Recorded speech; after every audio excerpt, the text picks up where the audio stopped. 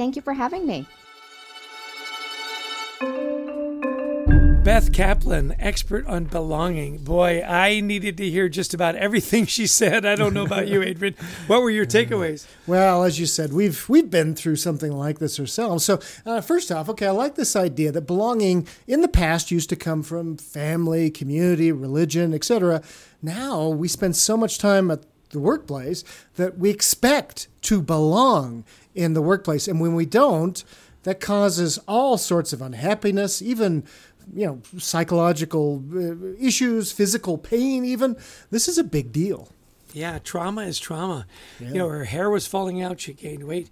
It really does impact. My biggest takeaway, and we talked about it a little when Beth was here, is, boy, as leaders, be careful what you say.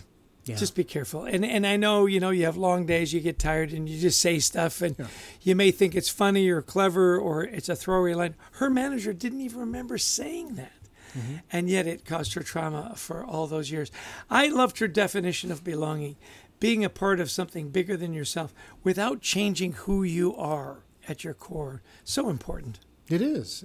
And so if you're not feeling, I thought this was pretty powerful too. So if you're not feeling that, first off, do the analysis. Is this real or something, a story I'm telling myself? Because so many places where we talk with leaders, we say, look, or people we're coaching, it's like, or even younger people coming up, it's like, you deserve to be there.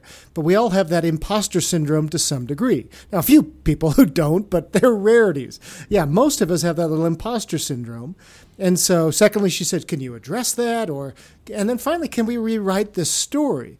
And sometimes you kind of go, like I pushed, that's just Pollyanna. Oh, I do belong. But you know what? If you keep telling yourself, eventually what happens? You start to believe it. Yeah. Are the details true in that story, or are they something you've made up in your mind? And, talk to people about it, talk it through.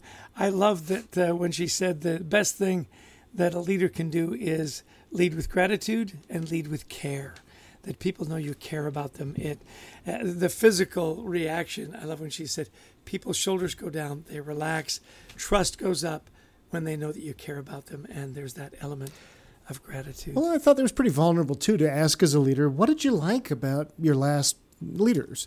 What did they do? Leaders, yeah, 5. What did you do that you liked? What frustrated you? What a wonderful, vulnerable question to say, okay, I know now a little bit more about how this person likes to be led.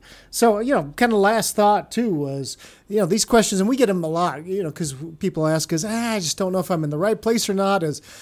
First off, if you have to sacrifice who you are, you might be in the wrong place. That's some very good advice. Yeah, that hit home with me too. And her personal practices, find what brings you joy. For her, it's music and travel. And often I'll find that if I'm not quite in the right mindset, just to get up and get out. Be with people that you know and love and that know and love you. Well, I took a mountain of notes. I think this is a topic, Adrian, that everybody can relate to because we've all felt out of place. And speaking of leading with gratitude and saying thank you, we want to say thank you to Brent Klein, our wonderful producer, and to Christy Lawrence, who helps us find these amazing guests. And of course, we want to thank all of you who tuned in and listened in. If you like this podcast, please share it.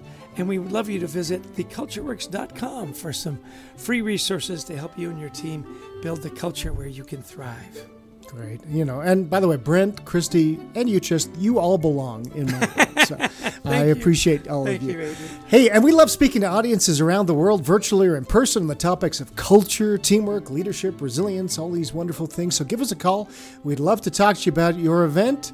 And until next time, we wish you the best of mental health.